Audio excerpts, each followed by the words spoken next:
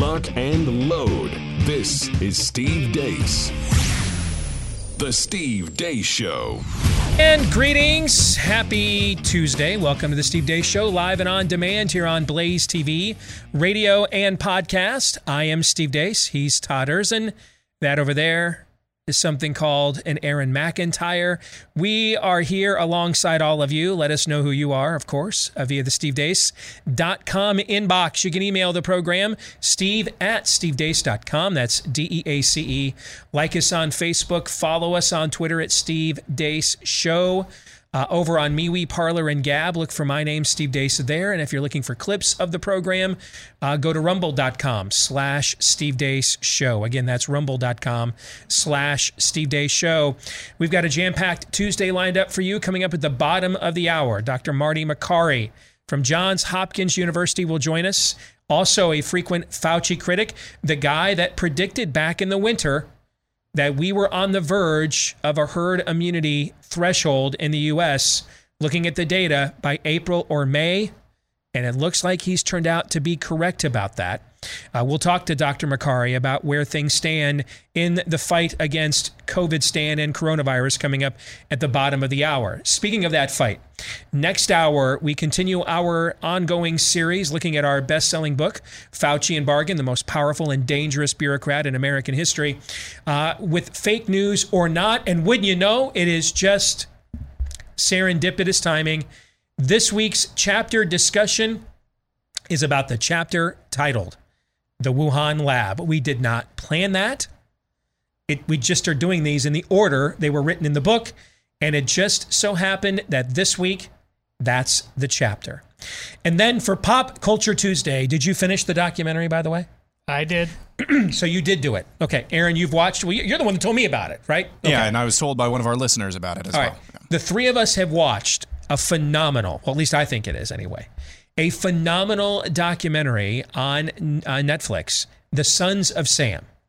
We're going to break down our thoughts on this four-part documentary, which is why I'm kind of surprised you finished it, because anytime something is like more than 2 parts, you always come back to me with, well, how long is this? How many parts is this, right? If it's more than 2 parts about aliens, that's usually okay. All right. Okay. Yes. But serial killers, they could have just kept doing this one. You had me. All right. Had you at hello. Gotcha. Okay. In fact, this time when you asked me how many parts, it's because you wanted more, right? You wanted more parts. It was really good. Yeah. It's very well done, but I think it has a fascinating message or look at what happens when those who are caught up in the spirit of the age without realizing it have to come face to face with actual evil.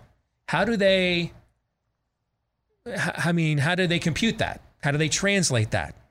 And we'll get into that coming up in our conversation with Pop Culture Tuesday, next hour of the show. But before we get to all of those zany hijinks, of course, here is Aaron's rundown, which one of our mucky mucks here at the Blaze informed me last night via text.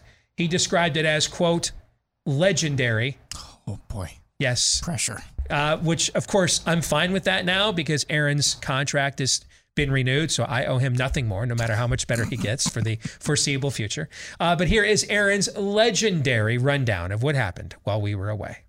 What happened while we were away, brought to you by Kamala Immigration and the Border, oh my. Vice President Kamala Harris was in Guatemala yesterday where she said this. I want to be clear to folks in this region who are thinking about making that dangerous trek to the United States-Mexico border.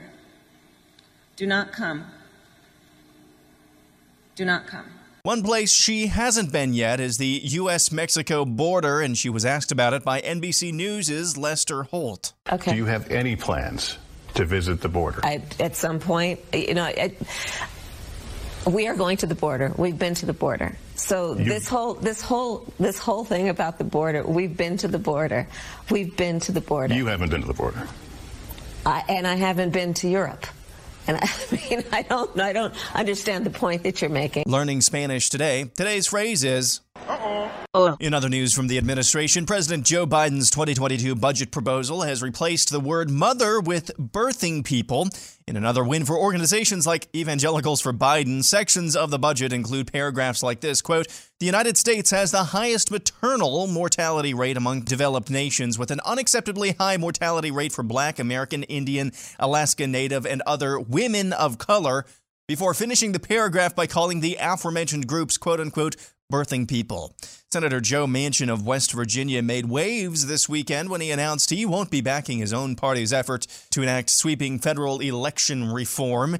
South Carolina Congressman Jim Clyburn, your thoughts? If we're not careful, the greatest democracy on the face of the earth, will go the way of the Roman Empire.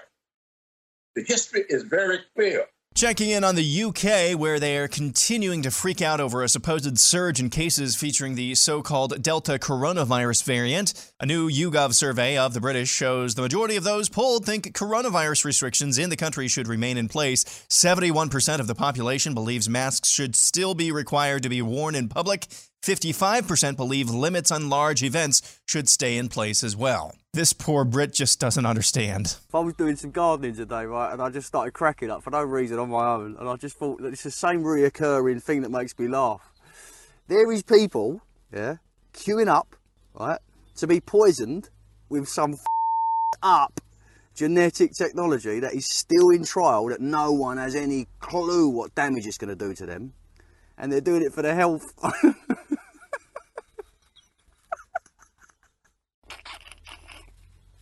Oh man, it's so twisted. It's so twisted.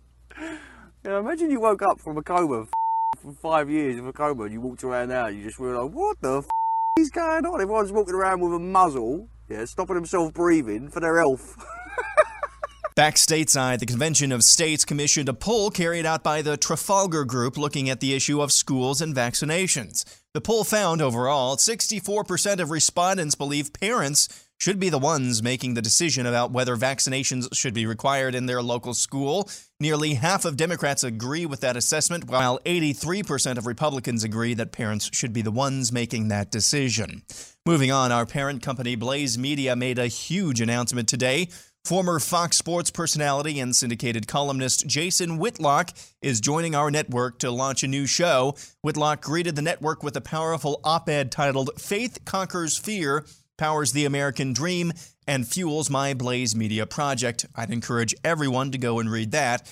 Whitlock says his new show is, quote, dedicated to pushing back against the corporate-supported, systematic effort to undermine America through racial division and fear. He goes on to say, quote, "I joined Blaze Media because I want to partner with people who wouldn't look at me funny when I referred to Jesus as a part of my journalistic worldview and platform." In completely unrelated news, Mara Gay of the New York Times editorial board went on MSNBC this morning to share her emotional scars at some of the sights and sounds she saw on Long Island over the weekend. And I was really disturbed. I saw, dozens and dozens of pickup trucks with, explicatives against Joe Biden on the back of them, Trump flags, and some cases just dozens of American flags, which is also just disturbing. And finally, filmmaker Ami Horowitz took to the streets of New York City recently for the Daily Wire to ask New Yorkers why they're vaccinated and wearing a mask outside. Why are you wearing a mask outside?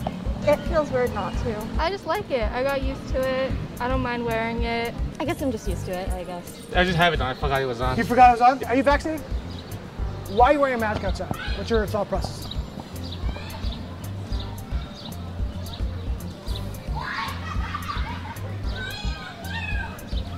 No comment. I feel like I won't take off my mask until everybody does. Yeah. Oh, yeah.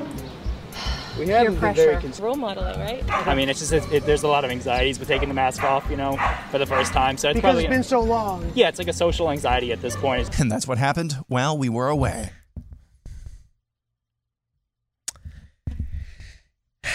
The American Academy of Witch Doctors. I'm sorry. Voodoo shaman.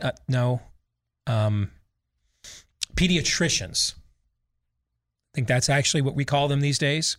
In the past, they were known as voodoo shaman and witch doctors. Today, we call them pediatricians. is urging your children to still wear these useless Chinese face diapers that will do nothing for them because they are neither victims nor vectors of this virus. All data points this out. It will do nothing for them, except probably give them strep throat as they re-inhale all of their bacteria and stifle their God-given filtration system for no reason at all other than to assuage the fears of these losers, these spirit of the age acolytes that Aaron just highlighted at the end of his montage. Here's what you can do about it. If you belong to a district or in a state, New York State said on Friday they were getting rid of the masks. Now they're saying they're going to stay, right? If you just want to exempt yourself from this, you want an option, check out our friends over at Freedom Project Academy. They have mastered the art of online, in-person learning, classical curriculum with a Judeo-Christian emphasis that also emphasizes critical thinking, not indoctrination, mastery of subject matter, not leftist propaganda and spirit of the age psychobabble. If you want to raise a critical thinker, someone who can be capable of self-governing when it comes time to leave the nest, hell, actually leave your nest. How about them apples? Okay. I can speak firsthand. My own son has done this for several years in the past. I know the people who founded and maintain this school would highly recommend it. Go online for free and just get an information packet and see if it's right for you. Freedom Project Academy, go to their website for Freedom Project Academy at freedomforschool.com. That's freedomforschool.com. Coming up in the overtime today, I believe you are losing the argument if you continue maintaining we are the only intelligent life in the universe, as Aaron's montage today clearly indicates. You're losing that argument. That argument's losing. It's not winning. It's clearly not winning. Todd, that is your argument, I believe, correct? Regarding aliens, I don't know what my argument is anymore. See, progress is being made. That the argument if we are the only intelligent life in the universe at this point in time, may the trumpet sound nigh. Okay, we gave it our best shot down here. It's clearly not going to work out. Call it in. Call it in. Make the call. Make the call. But we will be debating aliens because we asked our Twitter following what they thought the most likely explanation for all of these confirmed UFO reports now, what the most likely explanation for this phenomenon is. We gave you 4 options because that's all Twitter would give us. And the results are pretty split, actually, amongst all 4. We're going to debate those findings and discuss them in our overtime today. 2 weeks from tomorrow, by the way, is the deadline for the Department of Defense for the intelligence community to release all of its findings over the going back decades on UFOs, according to the budget deal that President Trump signed last December, which contained an amendment placed there by Senator Marco Rubio, giving the intelligence community, I think it was 187 days or something, in order to come forth with all of that material. That deadline is 2 weeks from tomorrow, June the 23rd. So we will discuss that today in our overtime, what you believe the most likely explanation is.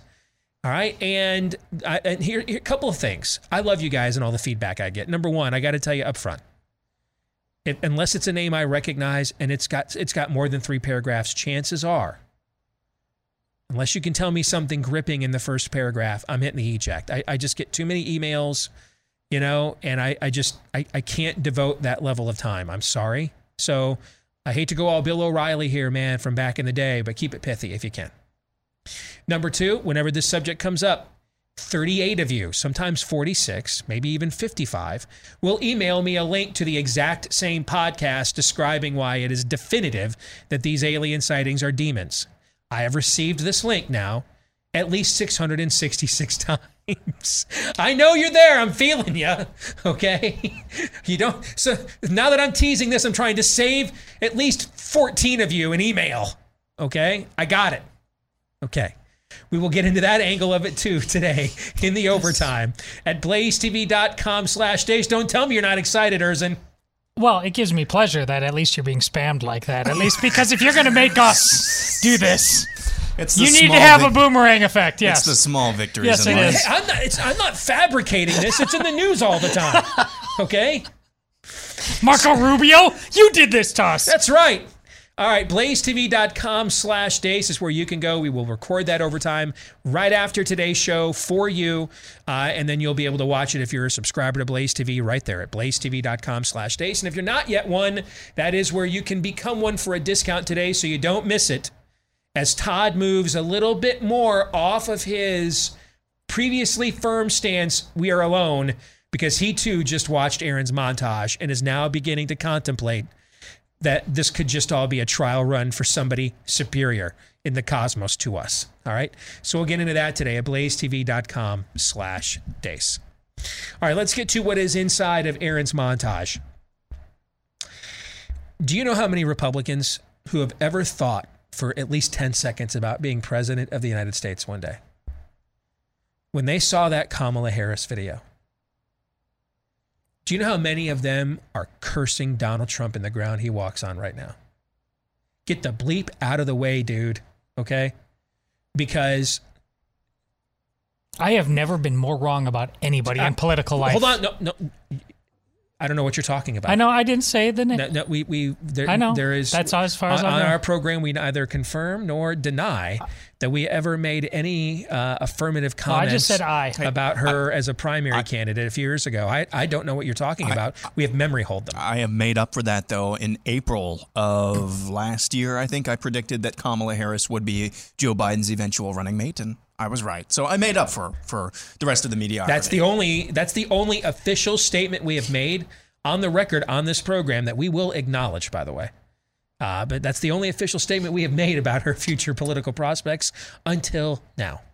She's insane. That's the person who had to drop out before Iowa, who couldn't get above 1 or 2% in her own party's national polling, and whose only claim to fame was once sort of alleging in very strong words without directly saying it that Joe Biden, her now boss, is a racist, right? There is no talent there. None. No, there is no ability there. No political ability there. Anybody who's ever considered being president in the Republican Party for 5 seconds is like hoping at this point Mrs. Trump steps in, Barron, the teenage son, steps in and says, "Pops, no, okay." God sends him into the wilderness like he did once Nebuchadnezzar for a period of time. Somebody does something, because this is the opportunity of a lifetime. If you have ever thought as a Republican, I think I could do this presidential thing, your odds of beating her in a general, I think, are actually higher than probably most of you winning the primary, just because there'll be more candidates in that. I mean, if at this point in time, given Biden's health, if Trump at any point decides I can't do it, or let's face it, he's pushing 80, right? Health gets in the way any day for anybody. Your name could be Donald Trump. Your name could be Donald Jones. You are one, I've fallen and I can't get up. Where's my life alert away at 78 from shutting life down to what you're used to we're doing at 58 and 68, right? That's just gravity, man. That's just the ways of the universe, okay? Something short of that. Age finally stepping in, somebody in the family like, we can't do this to ourselves again. Short of that, this guy's going to block you from the opportunity for the closest thing you could probably get. I mean, listen, just being on the ballot, she gets 40-something% of the popular vote, right? Just being on the ballot, she gets, 150, 180 electoral college votes just because of the balkanization in the country, right? But given the balkanization in the country, she's about the closest thing you're going to come up with as a layup politically. And I don't just mean this in the Willie Brown sense of the term, okay? I mean, if you can't beat that, there ain't enough voter fraud in America, folks. No, there's not. I'm sure, but they will have to.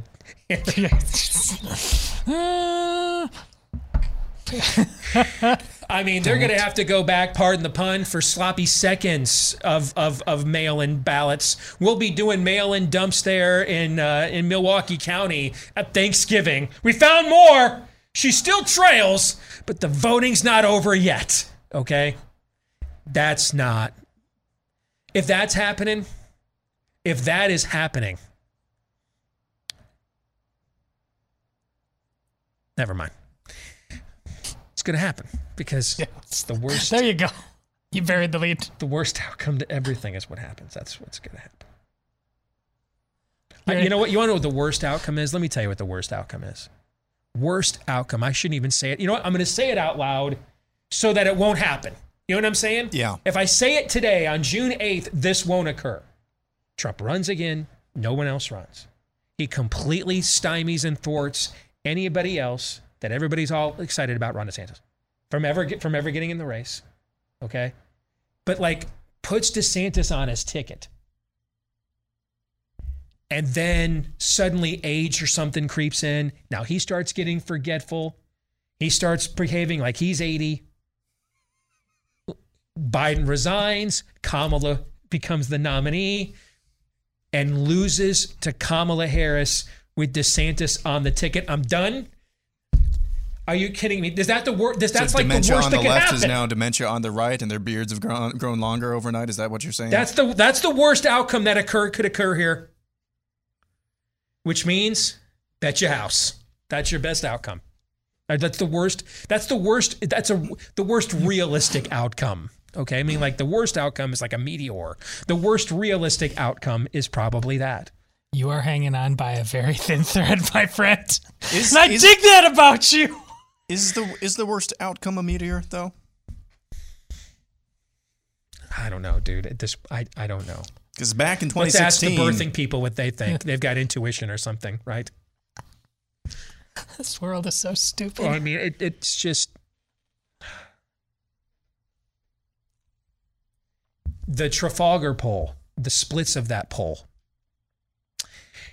I mean, this isn't reconcilable, okay? I mean, the amounts of Democrats compared to Republicans who think your children,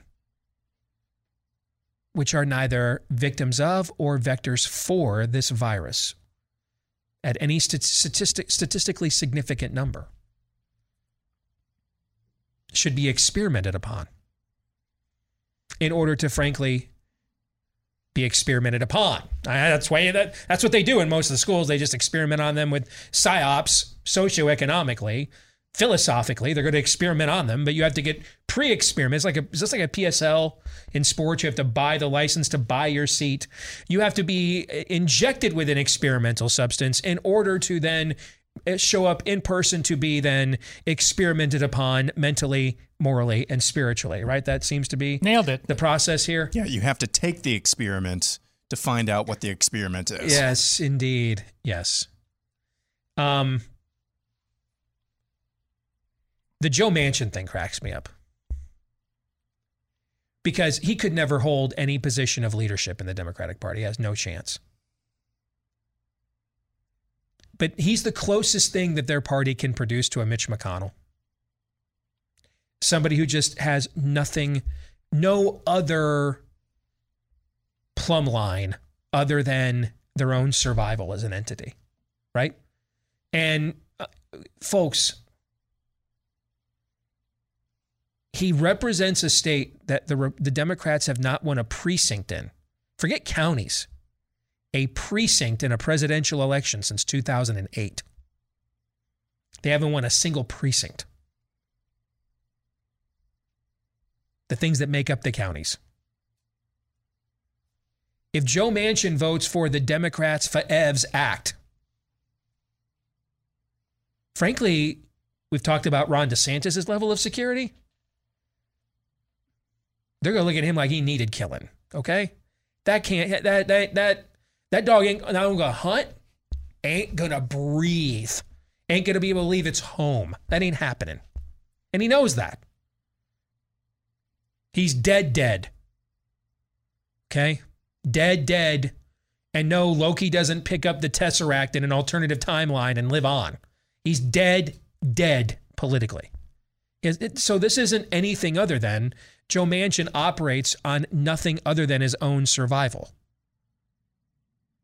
This used to not be a unique phenomenon between Republicans and Democrats, but it used to actually be very common within both sides' ranks. It's just not very common any longer amongst the Democratic Party because it's not really a political party. It is a cult. Steve, you say a lot of things are a cult these days. Yep. Okay. I mean, water's wet. Yes, I think your point of emphasis is misdirected. It's not the fact that we're calling so many things cults. It's the fact that so many things are. That's the problem. It's not whether we're using that term too much. It's whether it's too often applied and necessary. That's really the issue. Okay, but that's, I mean, there is almost no like survival mechanism within the Democratic Party in a traditional political sense.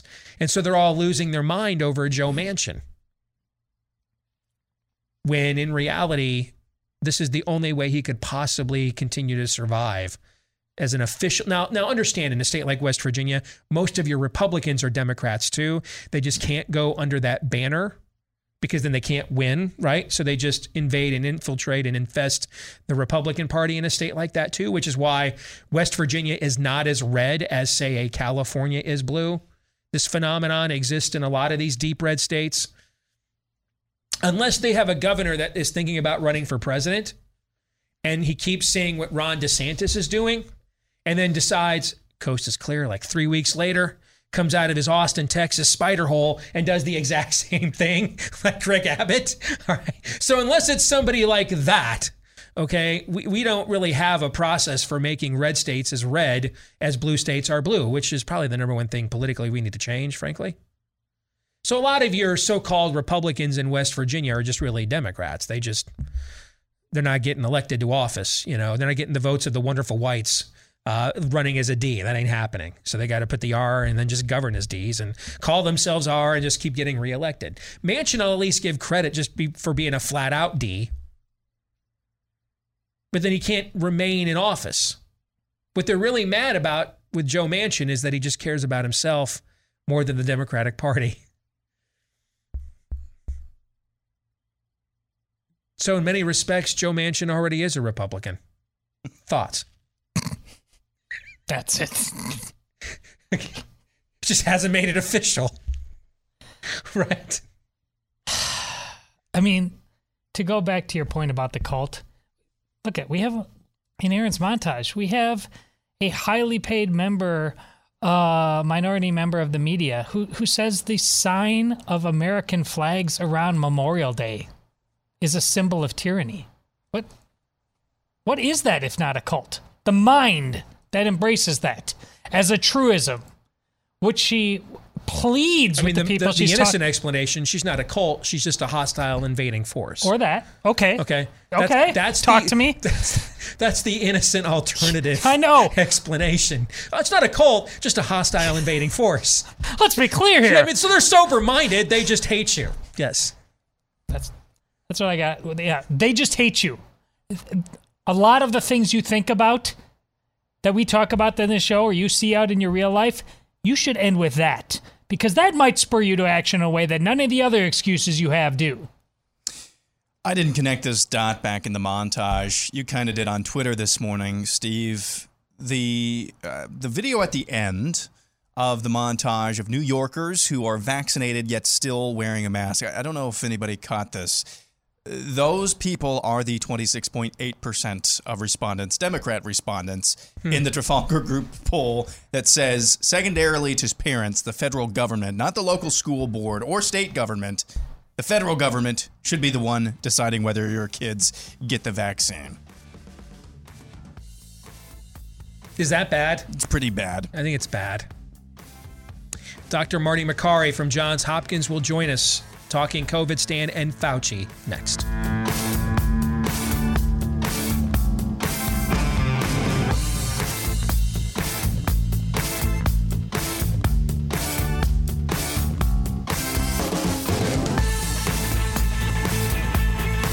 right, it's time for the verdict. The new Built Bar birthday cake specialty flavor. I brought one in yesterday and let Todd try it. Now, just to let everybody know, as much as I love Built Bar, birthday cake is not a go-to flavor for me, like in general. I am the ugly American, so you know I prefer Taco Bell to authentic Mexican food. I prefer Stovetop to your homemade stuffing at Thanksgiving. And I like Costco white trash cake more than the fancy, cakes with the butter frosting, because I really prefer like the whipped frosting we just buy for $1.09 on the store shelves over the fancy butter frosting. And that's what Costco uses. So maybe I'm not the ugly American. Maybe I'm just white trash. Is that possible? I could just be that. Fair enough. Fair enough. And I'll own that, as a matter of fact. Okay. So Built Bar is out with the birthday cake flavor. Not a go-to for me. I got to tell you, though, I think it's phenomenal. You tried it, and you can even taste like butter cake frosting texture in there. But you tried it. This is a go-to flavor for you, Todd. So what do you think? Well, it wasn't so much a go-to flavor. I like birthday cake, but it's not anybody's like... There's no birthday cake product other than actual birthday cake that people like. Yeah, reclamating it's hard. Yeah. And I just thought, you guys have had so much success. Why are you just spitting in the wind like this? And you did it.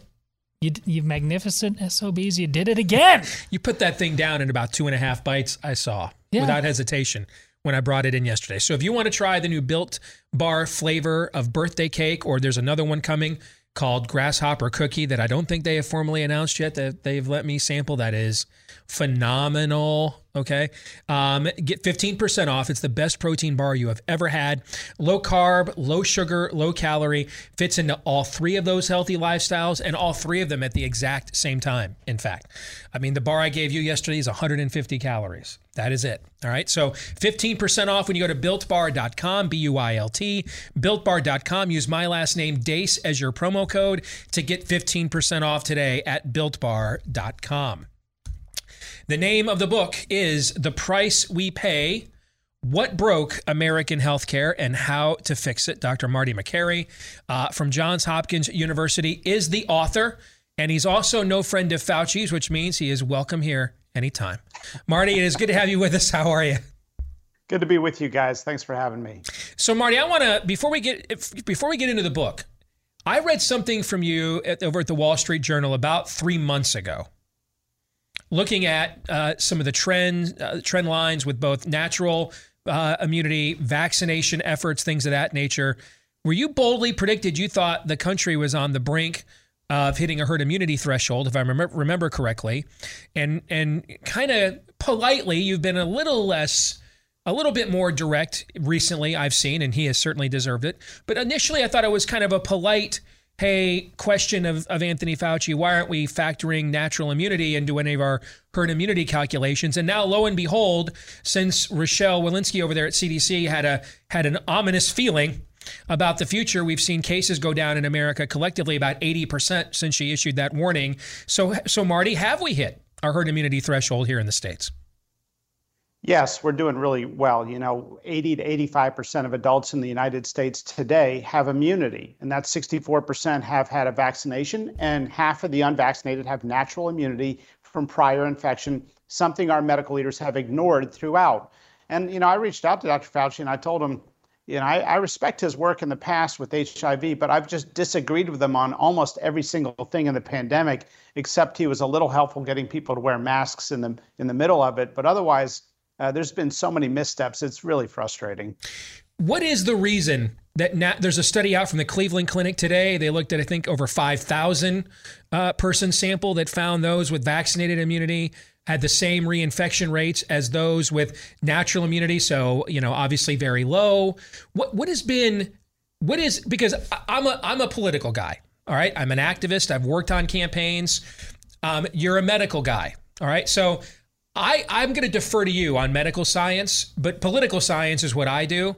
And so when I read all of what you guys have done on medical science before COVID, the only answer I can come up with about why people like Fauci want to continue to ignore natural immunity is it doesn't seem to be your medical scientific precedent. So I kind of go to, maybe we're in my field now. We're doing political science. What do you think? Yeah, I think there's two reasons why natural immunity has been ignored. One is the old guard establishment. And by the way, it wouldn't be bad to have some young people in public health. You know, it seems like almost everybody is over age 75 calling the shots. I'm not sure how such a small group of people who think alike got to make all the decisions here.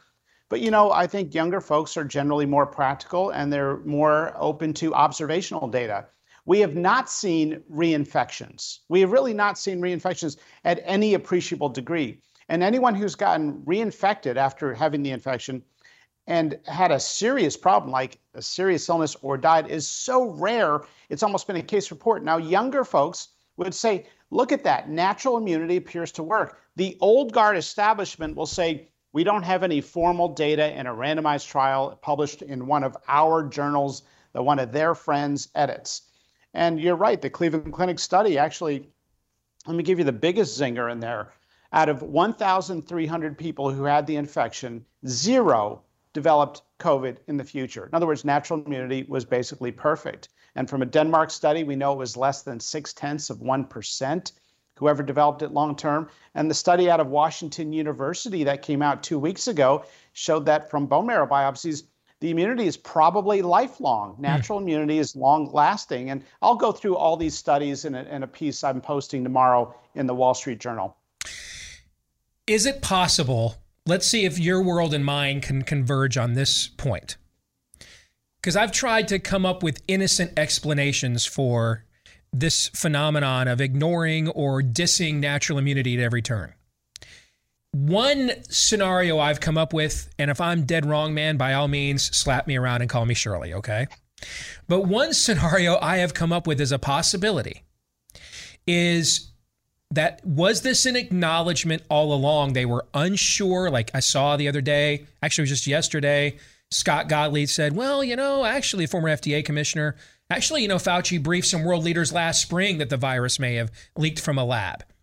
Was this tacit admission that there was at least some possibility that this was not a naturally occurring phenomenon where we had Wuhan for luck one day at a wet market and then we saw what happened, but this is some form of modified or synthetic or engineered or adjusted by man phenomenon, and therefore, if that is the case, then maybe our previous precedents about immunology, virology, etc., may not apply as we would in similar instances, and so we had to wait and see more real-time data about the behavior of this virus in a real-time setting.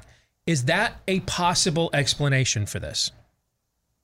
Look, I think if you funded the Wuhan Virology Institute to mess around with coronaviruses, you probably would not be talking about that much during the pandemic either. And I think basically there was sort of this denial of what was the obvious thing. And I said on Fox News in April of last year at the beginning of the pandemic that it was an infected lab worker who was patient 0 and went to the local hospital 5 miles away. You know, all these politicians right now are grandstanding, talking about we demand a full investigation. What else are you going to learn? Okay, there's nothing else out there. Those samples from Wuhan, from the lab, have probably been denatured, incinerated, flushed down the toilet, and everyone's sworn to have nothing to, ever speak about it.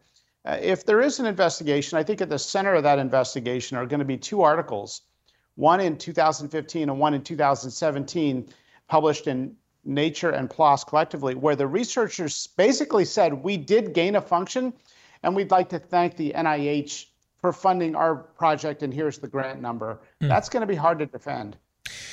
Your institution, Johns Hopkins, was one of those I read that recommended the Obama administration that they cease permitting this gain of function research that we're hearing so much about, and they did so. They issued that order, I believe, in 2014.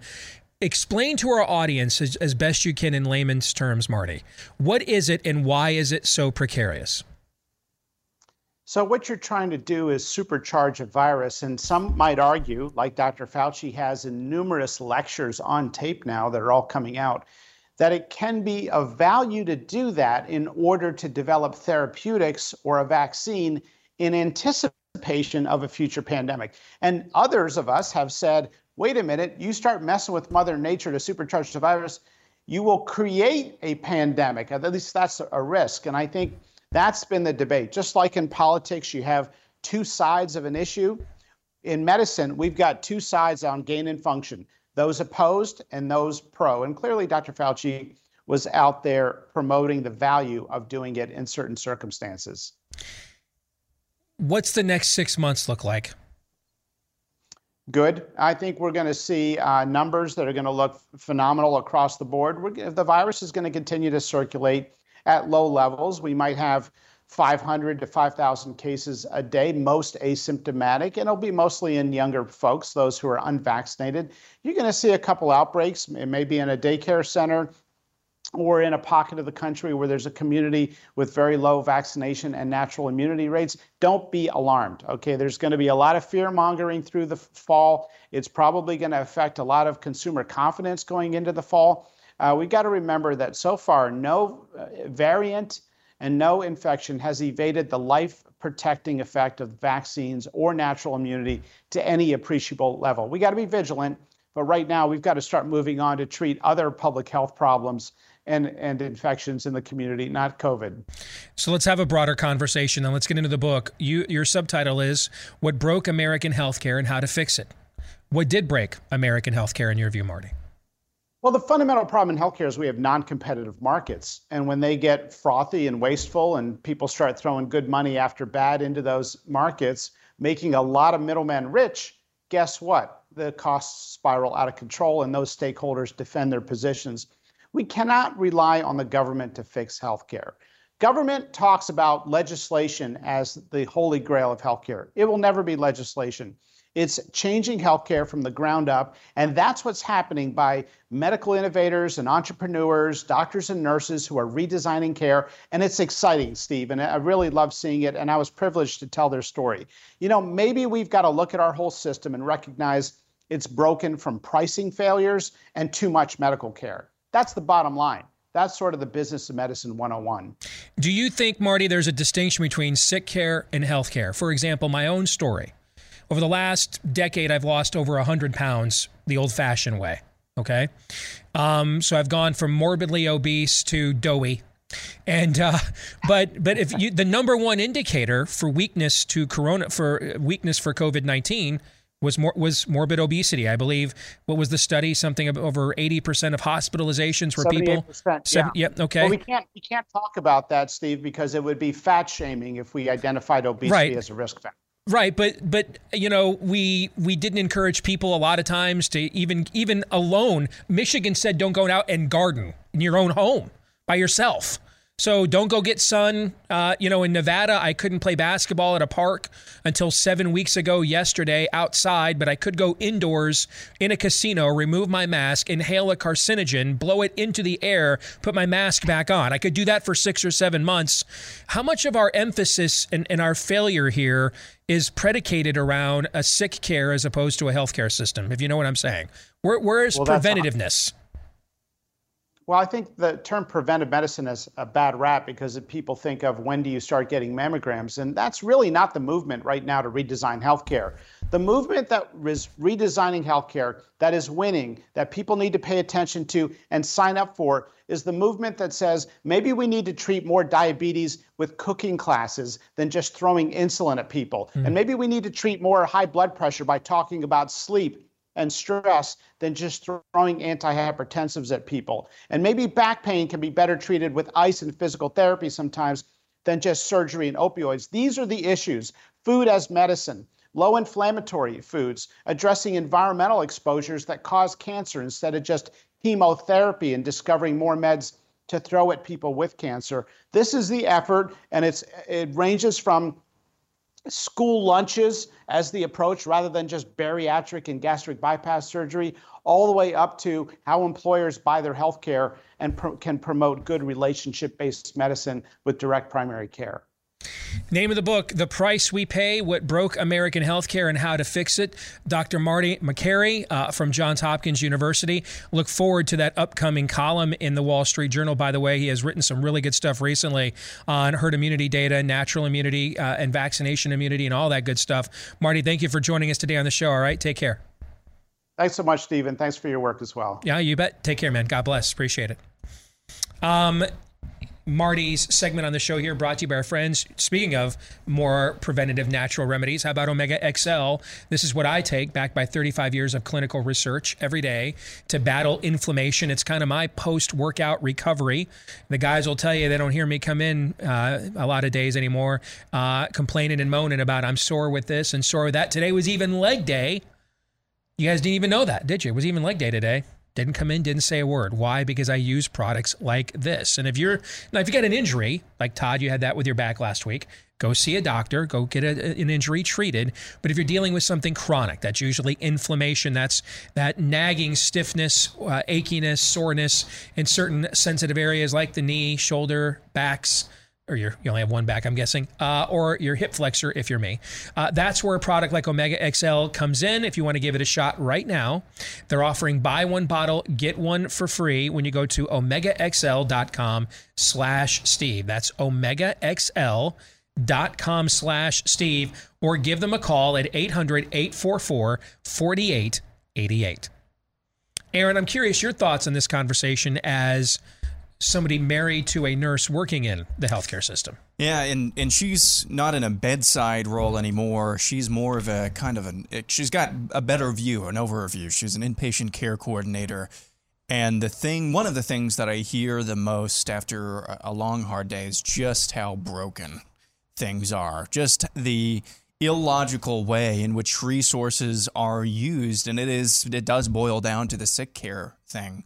I mean, the number of folks who, okay, see ya, you're fixed for now, you feel better for now, but we know are going to be in a week, a month, if not just a little bit longer. That's not health care. You're not healthy. You're still sick. You're still broken. You're just kind of doing maintenance, but not preventative maintenance. The entire system,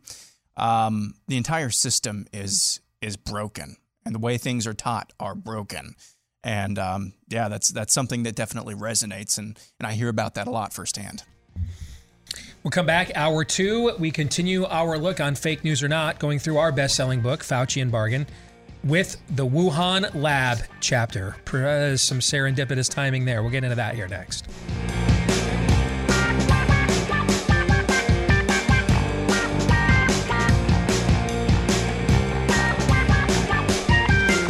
Back with Hour 2, live and on demand on Blaze TV, radio, and podcast. Steve Deace here with Todders and Aaron McIntyre. All of you, let us know what you think about what we think via the stevedeace.com inbox. That's steve@stevedeace.com. That's how you can email the show, DEACE. Also, look for us on Facebook, MeWe, Parler, Gab. Look for me, Steve Deace there. Follow me on Twitter, @Steve Deace Show. And if you're looking for clips of the show, go to rumble.com/Steve Deace Show. We're also looking for you. If you're a podcast listener and you haven't done these things, please smash that subscribe button for us. Don't literally smash it. It's an expression. All it means to aggressively click. And then also leave us a 5-star review if you haven't done those things for us already. Please do so. And thank you to the multitudes of you who have. I am remiss. We ran out of time to get to this in the opening segment of the show, but I need to mention it now. I don't have, unfortunately, because of what it takes to put this show together, and I need a life. I don't have a lot of time to sample long form a lot of my colleagues here in conservative media, even a lot of the people I work with here at the Blaze. I kind of keep up on what a lot of our colleagues, peers, and friends are doing via social media interactions. And then if I see something I definitely think is worth my time long form, I can then kind of filter out and devote the time to it. But between family and then mentally I have to get away from this with other pursuits just to not go crazy and end up on a water tower with a high-powered rifle or a postal uniform that says disgruntled as a name tag. All right, I got to do frivolous things like play some MLB The Show, look at college football preview mags, just to be a guy named Steve every now and then, okay? But we made an announcement today that I'm going to make the time to be a consumer of this content. Our new friend Jason Whitlock. This has been much rumored. It is official today. He is joining Blaze Media He's already here as writing for us, but he's going to start a new daily program in July. We've even built a new office in Nashville where Jason lives, which gives us an excuse to go down there because we'd all love that place. But I am beyond excited about this because dude gives zero, and I mean zero. Dude, zero isn't a kind enough, adequate enough number. Think of all the highest negative integer that you can fathom, and that is how many F's Jason Whitlock gives.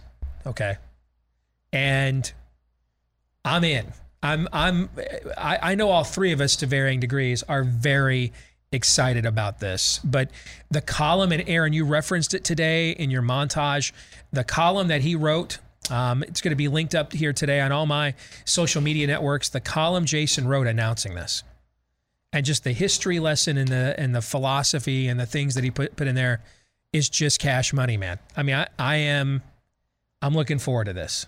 Amen. This is not a guy that's going to fire squirt guns or spitballs at the spirit of the age. Dude is coming heavily armed, and that's why I tweeted at him earlier today. Just remember, brother, no wasted ammo. Aaron, you have any thoughts? I can't wait for this. And honestly, I know I've said privately, the market, we talk about where is the market for truth. If a show like ours can't find that out eventually, ultimately, for whatever reason, I think a program and a personality like Jason will be able to. And I'll leave it at that. I think this has the chance to really make not just waves within conservative circles, what's left of America. I think this thing of any new venture announced over the last maybe year and a half or so, I think of all of those, I think this one has the biggest chance to make a real difference. So I'm very excited about that. Makes you really, really proud to work at the Blaze, because in his column, I'm paraphrasing him, but he basically said, I was looking for a place to work where every single day, without getting side-eyed, I could let the lion out of its cage. Mm-hmm. And I came to the Blaze to do that, and they said, hell yeah, let's do this. So, cool. Now Jason is going to lead with his faith, and he's going to play the Jesus card promptly. So therefore, thoughts and prayers to the Blaze Media social media team. On the one hand, we can't afford to lay any of you off, I'm guessing. You're all going to be needed. Things were difficult enough between Crowder, Daniel Horowitz, who make this show, which is, are we still in that one site who will not be named detention? I don't even know. No, should have at least 2 minutes of today's show up there today. You think I'm being I know. Yeah. The guy from Johns Hopkins is not smart enough for the algorithm engineers over at that site who will not be named. But if you were concerned, man, I just don't know if there's going to be enough work around here, and if I could get late, nope. Adding Jason Whitlock, thoughts and prayers to the social media team over at the Blaze. Really hope you all love those conversations with Facebook fact checkers and everybody's science teams and unaccountable and non-disclosed accountability systems. In fact, you guys, you might be looking at some overtime, I would guess. You're going to be really busy in the social media department here beginning in July, even busier than you currently are here at Blaze Media. All right, let's get to Fake News or Not, brought to you by a brand new partner to the program, Hartford Gold. You know, I'm sure I'm not the only one that has noticed the state of things are changing economically. We're now talking about, 5% inflation? That's what the Biden administration is owning up to, that we could be looking at a 5% rise in inflation. If that's what they're owning up to, then what are we really looking at? Well, one thing we know we're looking at, highest inflationary increase in food and energy prices since 1982. That's more than a decade before Aaron, our producer, who is now officially dubbed legendary, according to the Mucky Mucks here at the Blaze. That is a decade before this legend was born. Okay? And the spending ain't going away anytime soon. That's why now more than ever, it is recommended to diversify with gold and silver. And the gold company you can trust is American Hartford Gold. They sell physical gold and silver delivered right to your door or inside of your IRA, and they make it easy. They're the highest rated firm in the country with an A+ rating from the Better Business Bureau and thousands of satisfied clients. You call them right now, they'll give you up to $1,500 of free silver on your first order. They'll add on $1,500 of free silver on your first order.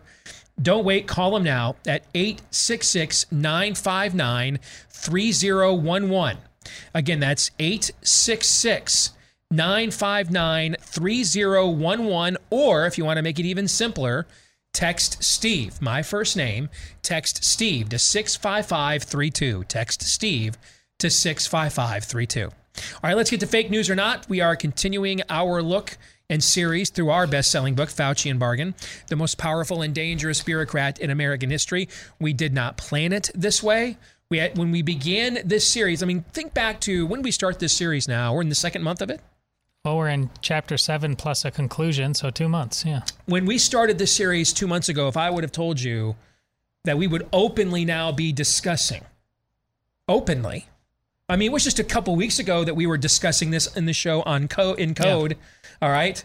Kind of dancing around to the topic. Yes. But that we would openly and blatantly in every major media sector in the West now be openly discussing the idea that the virus at the very least didn't come from a wet market, but leaked from that lab, and therefore might even be synthetic, might have been originated in that lab, man-made. If I'd have told you, if we would have predicted this when we started this series, would you have believed it? No. And yet here we are, and here right? we are. So the timing is fortuitous. The chapter we're looking at this week for Fake News or Not is the chapter titled The Wuhan Lab. Can I give a little brief preamble about this chapter before I hand it over to you? When we wrote this book, I spent the most amount of time being very, very specific and circumspect about how this chapter was written. It was your idea to make sure we had a chapter on the lab in the book. And I thought it was the right one. It was the one I was also the most afraid of because it was the most prone to conjecture.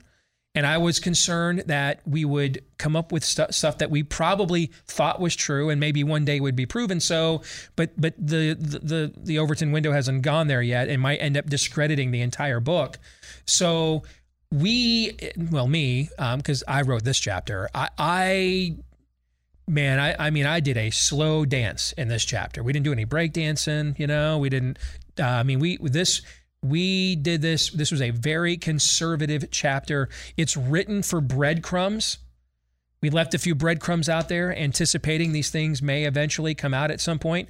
We had no idea that they would come out before the book even finished its run. And yet here we are, Todd. Which is why the way I'm starting this is why I'm starting this, is it addresses exactly what you're talking about. Fake news or not, Stephen. By the way, double-sided today. I mean, Todd brought the receipts today. Embarrassment of riches. We're never going to get through it. Fake news or not, Steve, this is clearly our most out-of-date chapter at this point. Gosh.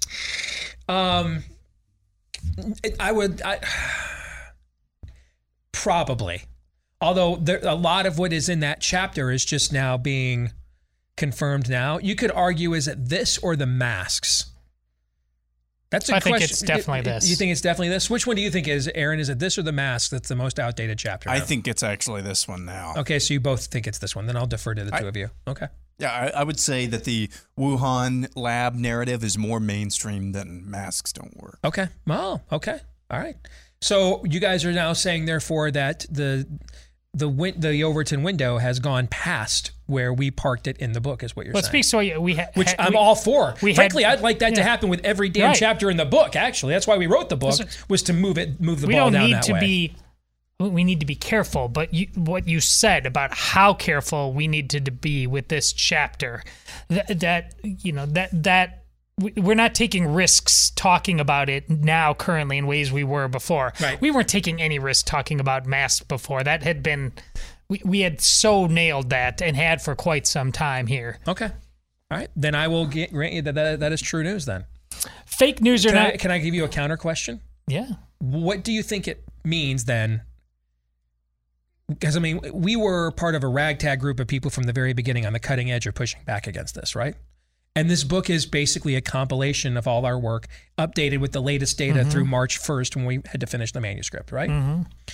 So what do you think it means then that the chapter that we went into this the most cautious about ends up being the first one that we think is actually been rendered obsolete by how far the debate has advanced beyond where it was when the book came out? What do you think that means? The most likely answer to me at this point is still just massive damage control. I wish I could be more, and that may lead to a more optimistic assessment, but I don't think it means suddenly like a coming together now. Let us reason. We've seen the light. I think it's more just damage control demands you give a little to continue to keep things as black as possible in other areas. Okay. Fake news or not, Steve, according to the U.S. Department of Health and Human Services, gain-of-function research may entail risks and thus requires a risk-benefit evaluation. Based on what their own standards are now, the risks are clearly far in excess of the benefits. I think that's true news, and that's what Marty Makary was talking about last hour on the show, that what you stand to learn from this has just as much of a risk of causing the event you claim to want to be prepared for from causing it to happen as it would actually giving you preparation for it preemptively. And therefore, the risk assessment is just too high. Listen, a school like Johns Hopkins, guys, isn't in the business of shutting down forms of research. I mean, what's their number one method of funding? Research, right?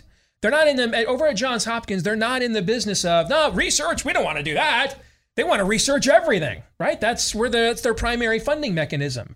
So when an entity whose primary funding mechanism is research comes to you and says, that research maybe we should not do, I think your ears should perk up a little bit at that. You know what I'm saying? Yeah.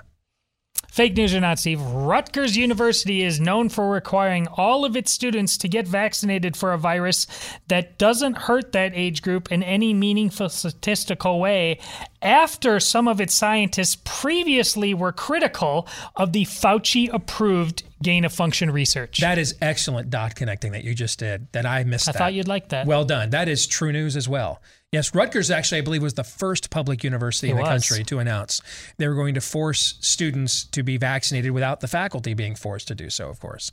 And Rutgers is who joined with, there was an alliance of institutions led by Johns Hopkins, but Rutgers was another one that was in that group of institutions, that consortium that went to the Obama administration in 2014 and said, hey, you guys need to shut this research down. It's too dangerous. I connected those dots because it speaks to me what you were saying for a long time about the notion of maybe everybody was not being honest about the obvious data because they knew it was not, because they knew it was synthetic. Did anybody know better than that, perhaps, than the scientists at Rutgers? That's why I wanted to ask Marty about it, because I believe if this is a massive retcon, we have taken the subplot of this story that was the most verboten, that was the most radioactive. I mean, Zero Hedge is a site that has a huge audience. They got banned for reporting the sorts of things that are, last year, I think it was, for reporting the sorts of things that now are just totally, it's open season on. So this is the equivalent of all of a sudden the media is like, yeah, let's go ahead. We'll report on all the Planned Parenthood videos. And wouldn't you question okay, so we're now going to look at Planned Parenthood openly peddling baby parts on camera, and that's going to be on 60 Minutes this week? We're going to openly, wouldn't you be a little suspicious of what's the reason for we're now able to go there, right? Mm-hmm. So the subplot of this story that from the beginning has been the most toxic, the most radioactive, the most verboten, and has robbed more people of their platforms than any other until we've now reached the vaccination issue, is now suddenly the place where you're the most able to radically push the envelope. Why? And I think the answer to that, the most likely answer to that, is they need an explanation for why they engaged in all these failed mitigation efforts and why they may try them again. And the explanation is we weren't up against a natural phenomenon. And if the Chinese are going to put the people in their bioweapons industry in charge of the virology labs, who knows how many of these we'll get, which means every time there's one of these, we may have to do this exact playbook again because we're no longer dealing with natural phenomenon. That, to me, if I'm Gavin Newsom and I face a recall later this year, if I'm Gretchen Whitmer and my poll numbers have imploded and I'm up for re-election next year, if I'm these governors, hell, if I'm the Biden administration in a couple of years, if I'm Democrats next year trying to retain both houses of Congress, I need an explanation. If I'm Mike DeWine in Ohio, a few Republicans need an explanation. Something that doesn't, and the explanation's never going to be, we just totally blew it, guys. Okay? Hell, if I'm Donald Trump and I want to run for president again, what's the best explanation for why I just panicked and went with all these solutions that have proven to be terrible decisions? At least he can say, yeah, Trump is, of all the people I just mentioned who need a political origin retcon here, he's the one who can at least say, why, I told you from the beginning it came from a lab. You see, yeah. He could at least plausibly connect a dot or two. Yeah. It'd be still BS, but at least it's a believable variant, to borrow a pun, because at least he could say, I questioned from the beginning the origins of the virus. I was pilloried for it. I was mocked for it. And now you know why we did some of these things, because we weren't sure what we were up against. Gretchen Whitmer may try that a year from now. How believable is that going to be? No. When she was appearing with Fauci bed pillows on TV. Right. All right. But they need something. They need some story. To me, the most likely option of why suddenly we can go to the mattresses on the story that before we couldn't even dare touch is because it's being set up for the explanation for why they shouldn't be held to blame for all of these failed policies because they were doing whatever they could do against the China virus, and everybody knows you can't trust China. Fake news or not, Steve, there is no clear reason given at this point for why Obama had gain-of-function research suspended in 2014 and why it picked up again in 2017 after Obama was out of office and Trump was in. As far as I know, this is true news. We were unable to find what the impetus for... And you know what? Man, I wish I'd remembered to ask Marty Makary about that last hour, if he knew. Because when we looked at this for the book, all we know is it just began again in early 2017. We could not find any specific impetus for it. So who knows? Maybe there is one. It hasn't been disclosed. It could also be that Fauci's department just figured with the transition of a new administration, it would be lost in the bureaucratic, Red Sea, and they could just, go back and get their freak on, and they would have gotten away with it. Except for when the virus leaked from the lab and shut the world down. Fake news or not, Steve, the press believes using the wrong pronouns is more dangerous to civilization than the Chinese head of bioweapons taking over the Wuhan Institute of Virology and destroying evidence. That is such a snotty question, and I love it. That is so snotty. I'm here for you. That is absolutely also true news. Yes. So your misplaced pronouns is more dangerous than the fact the former head of the Chinese bioweapons program was put in charge of the Wuhan Institute of Virology. Yes. And again, it documented destroying of evidence. We don't know necessarily that was Marty's point last hour. Yes. Interesting, though, he did say, so if we're going to have a tribunal, he put it actually on. He didn't say this. But really, to me, the translation, the Google Translate of what Marty said last hour was, well, if you're going to really have a tribunal, you have to investigate Fauci. Mm-hmm. All right, and he threw all the breadcrumbs out there, and we've mentioned him before recently too, the speeches that he's given in favor of gain of function, because ultimately any direct material evidence, the Chi-Coms got rid of that long ago. Yeah. Steve, fake news or not, natural transmission of COVID requires you to believe an animal traveled 1,000 miles from its habitat without infecting anybody before arriving in Wuhan, home of the only lab working on that virus in China, while while arriving there 10 to 20 times more infectious than any previous virus occurring in nature. Well, when you put it like that, it seems pretty dumb, doesn't it? Yes. And yet, until about 10 minutes ago, this was the only theory we were allowed to posit about where the virus came from, right? Yes.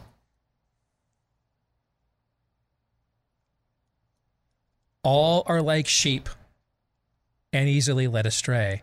That, again, is very true news. I want you to repeat what you just said. Can you do that again? Yes. Because I want folks, this is what he just gave you was, like, if you go and watch who's the controversial filmmaker, misplaced his name, JFK, Platoon, who am I thinking of? Oh. Born on the 4th of July. Oliver Stone. Oliver Stone, thank you. Oliver Stone's JFK, I don't know how much of that is true. And I was a big JFK conspiracy buff as a kid.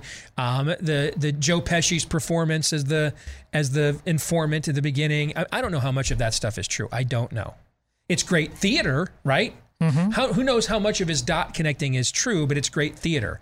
The one thing that is categorically true and empirically true is the way that the magic bullet, the so-called magic bullet theory that the Warren Commission used to pin this on Oswald, that is right out of the Warren Commission report.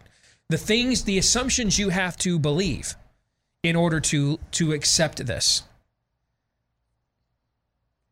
are incredulous, right? Yeah. And when the magic bullet theory is really laid out for you, it's like, who would believe this? I mean, Earl Warren was the Chief Justice of the U.S. Supreme Court.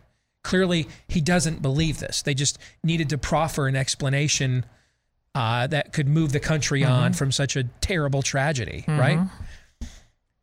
That's what it sounds like when you read what you just did.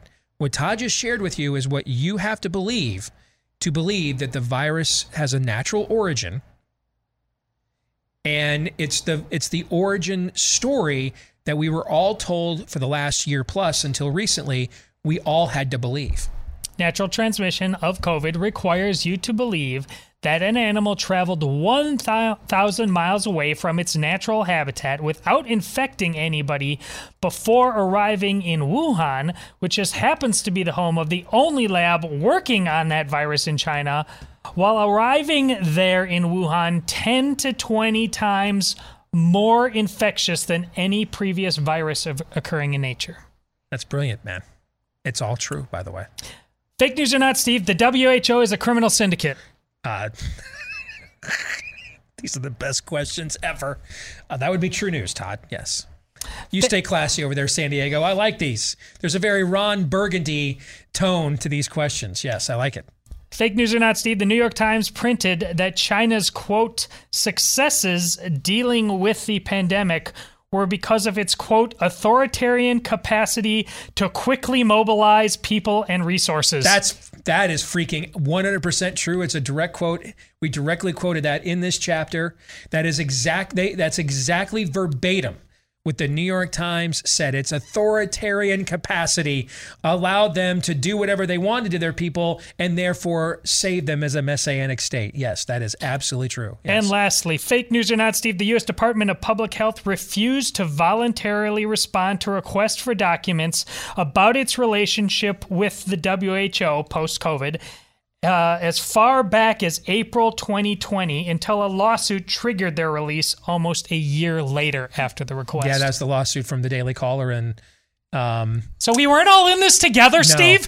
No, we've not all been in this together from the beginning. Okay. I get it, man. There are plenty of days I come in here, I'm like, you know what, man, I just need to make a point. You came in today with that mindset, right? Just some ordinance needs to be laid down. Some points need to be made. I thought you'd like it. And some people need to pay, right? Still, harshly. Yes, they do. Yeah, they do. Aaron, what'd you think of that conversation? You know, I usually don't have to say this about Todd, but I thought he was parsing his words, the points that he was trying to make through his questions. Too much nuance? There's a little bit too much nuance for my taste, Todd. So maybe bring it a little bit stronger tomorrow, my friends. No. It is fascinating. I said this yesterday during our Monday town hall, examining the clips from Dr. Peter McCullough from Texas, Baylor University. I said this then. What ticks me off probably the most when memory holing, which I'll get into a little bit, gaslighting. When memory holing is so effective, even I, not that I'm any more special, I just get paid in part to follow this stuff very carefully. Try to remember this stuff very carefully, because then we can have the recall ability. It just makes a better show if all three of us are informed to the best of our abilities. It pisses me off, quite frankly, at myself and at the people responsible, when things are memory holed so effectively that even I forget them. That Surgisphere story regarding the fake paper submitted to, was it JAMA or the Lancet? Lancet. About the use of hydroxychloroquine, implying that it was dangerous to use, which then derailed a randomized control study, I think, that the NIH had set up for this. And then we got into it. Cost people lives. And nobody asks any questions about it. It's just like it never happened. I hear you. The Wuhan lab narrative, the fact that people were getting pilloried, were getting banned, we're getting hit with strikes, we're getting hit with all sorts of conspiratorial nonsense, to which Peter Jashek of EcoHealth Alliance still calls it a conspiracy. Oh, that never happened. This has been mainstream. It's always been mainstream. I don't have words for it. It's evil. Evil's a good word for it.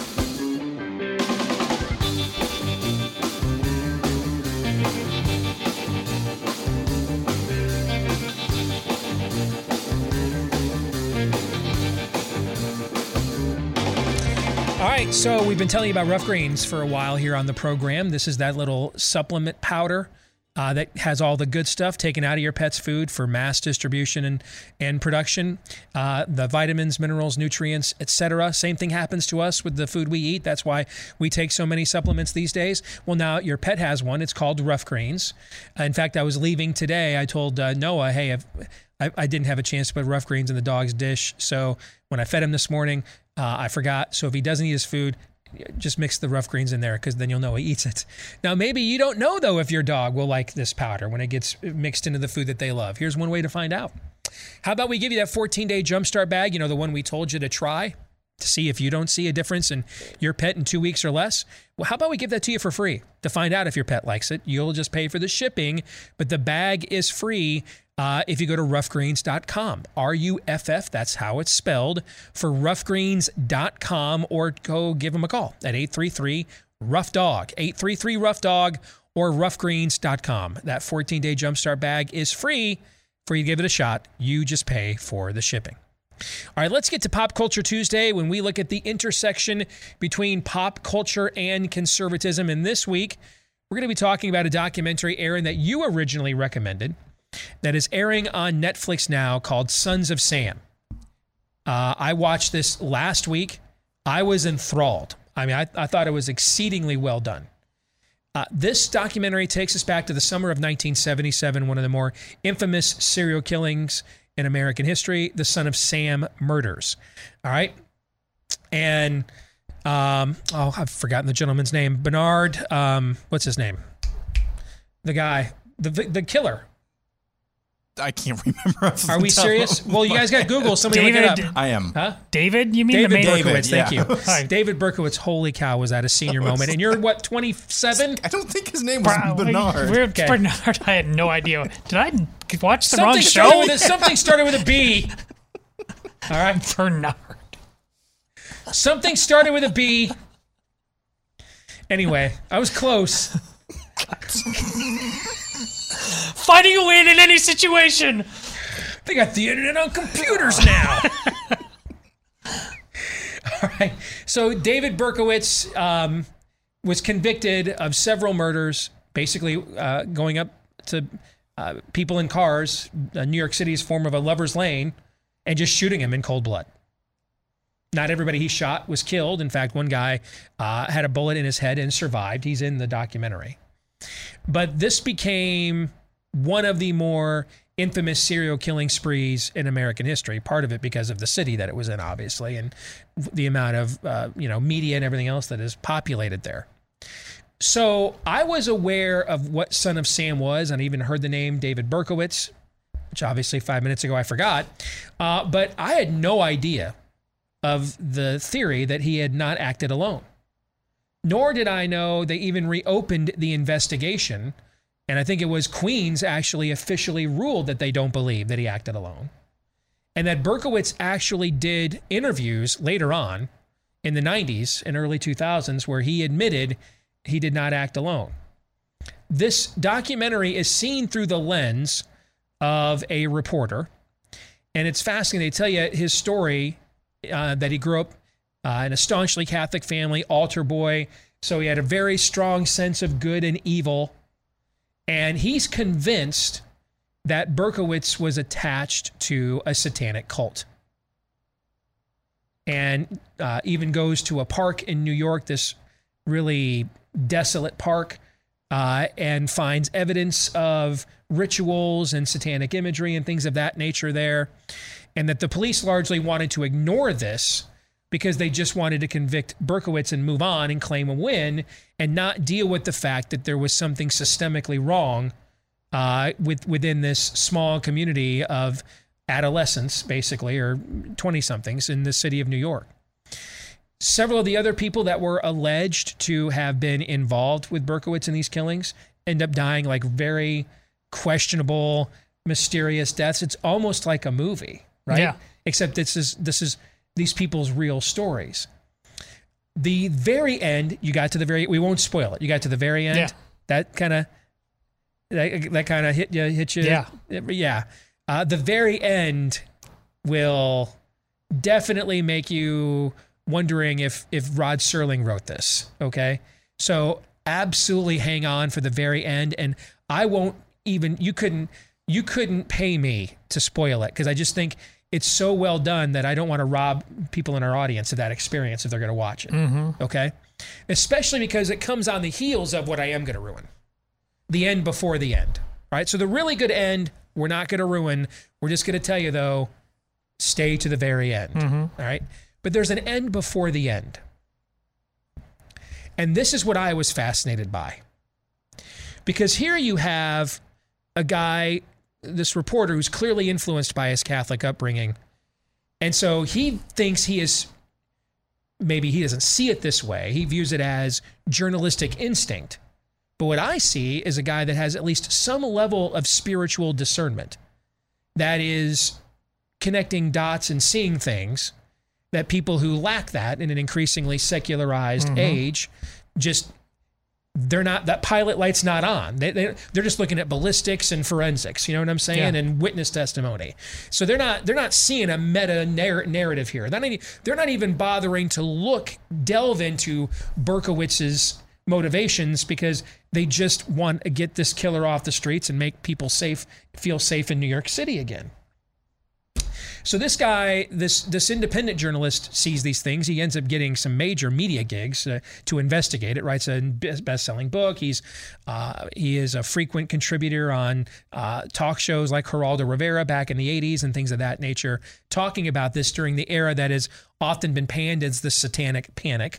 Where there was so many issues going on in the 80s with fears of Satanists and things of that nature. Except he appears to have, and by Berkowitz's own words in the documentary, he appears to have actually stumbled on a real case of it. And who knows whether Berkowitz committed these murders on his own. He claims he did not. But he doesn't do it in a way where he claims his innocence. That's what's fascinating. He openly tells you the people that he shot and killed. He identifies who they are and says, yeah, I did that. Well, he was there for all of them. He just said I wasn't the trigger man. That's what you're saying. Correct. But when someone else was the trigger man, he says, hey, this is somebody I shot. This is not, and he specifies that this is not an attempt to say I didn't do this, or I was just there for all of them and I didn't. No, he owns up to pulling the trigger on several of these cases. Okay. But he says he wasn't alone the entire time. And he didn't pull the trigger on all of them. In fact, in one of the cases they delve into, it seems pretty impossible that he's the trigger man because human beings can't be in two places at once, right? Okay. What I find fascinating, though, is when they get to the end,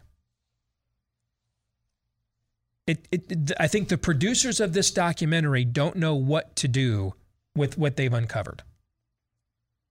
And they kind of just go with this spirit of the age-y. There's good and evil in all of us.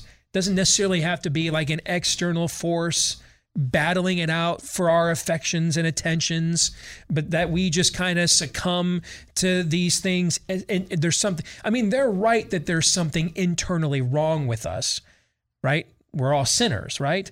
But I don't get the gist that that's what they're communicating, that they're just saying that that just some people just, via osmosis, randomly, just succumb to these terrible impulses without any external stimuli. I was fascinated that the filmmakers played that card at the end, given what they just showed us over the last almost 4 hours.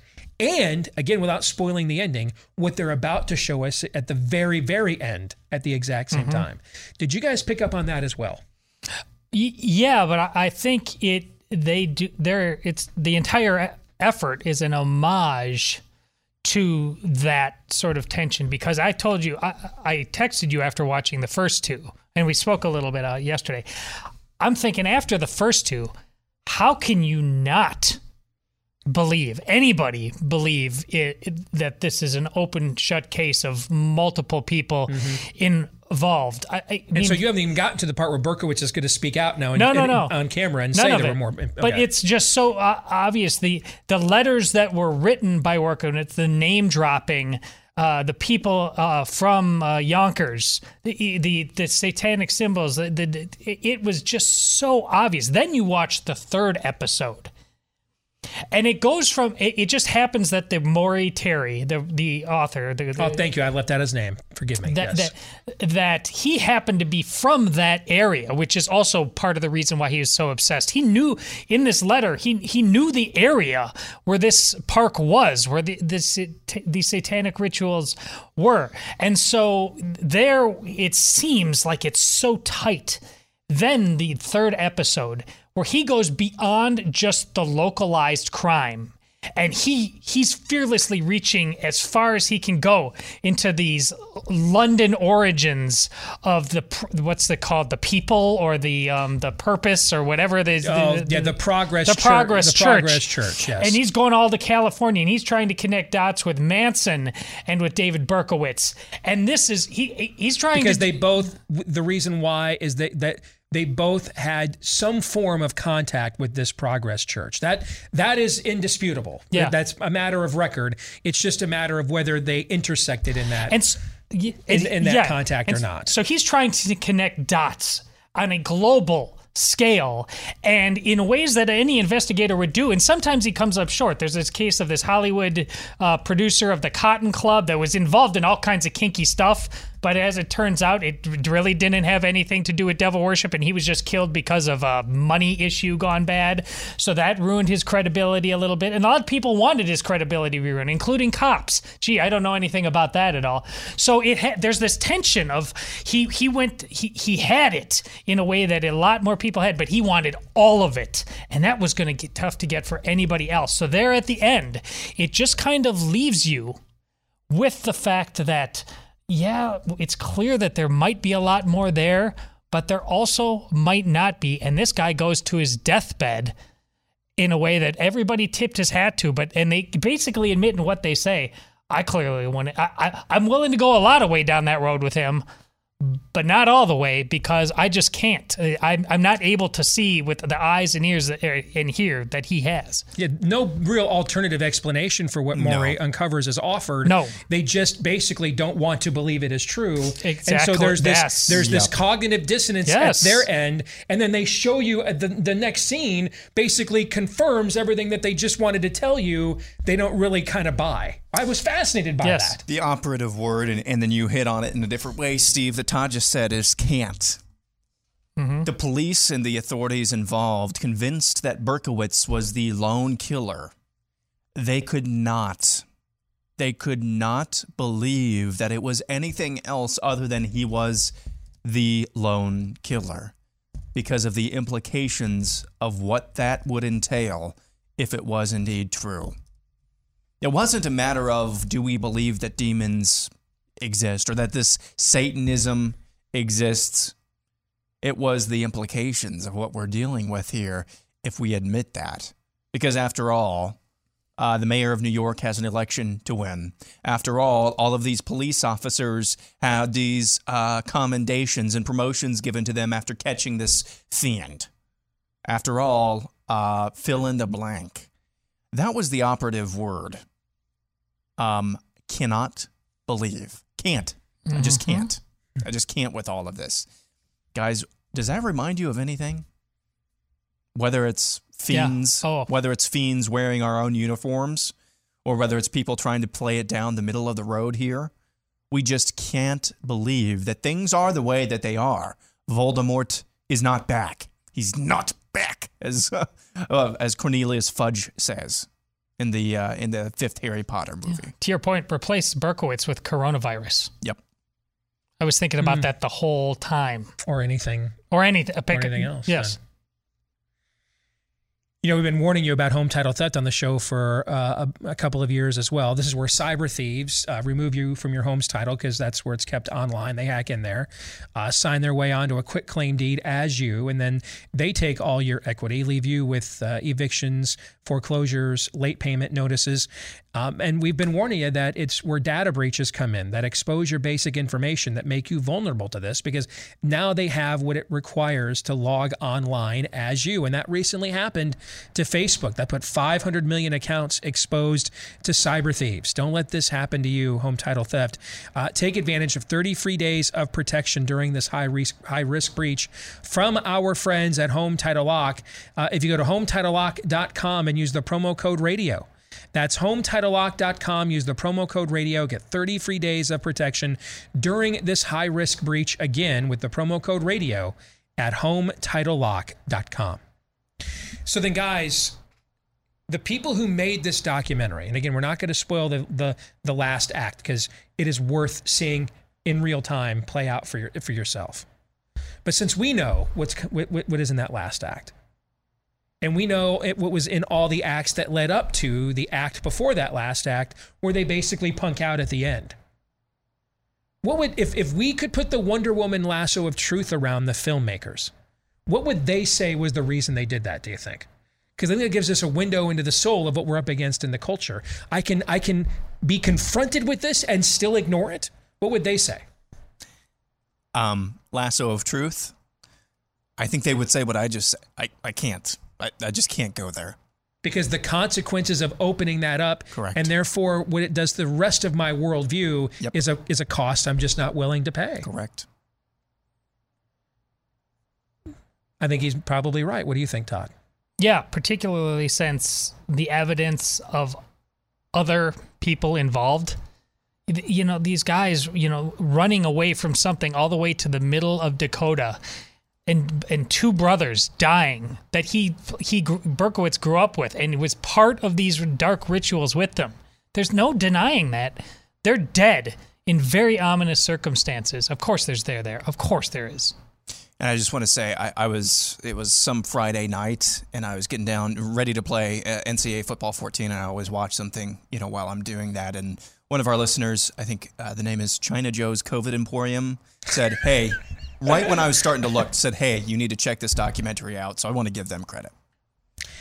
It's really well done. It's called Sons of Sam, Sons plural, Sons of Sam. It's a 4-part documentary on Netflix. We all three would highly, highly recommend. All right, we're going to stick around for the overtime for Blaze TV subscribers. Look at your poll results. What you think is really behind the now confirmed UFO phenomenon. We will get into that in the overtime for our subscribers. For the rest of you, have a great day. We'll see you again tomorrow, noon to 2, right after Glenn Beck. Until then, John 3:17. This is Steve Deace on the Blaze Radio Network.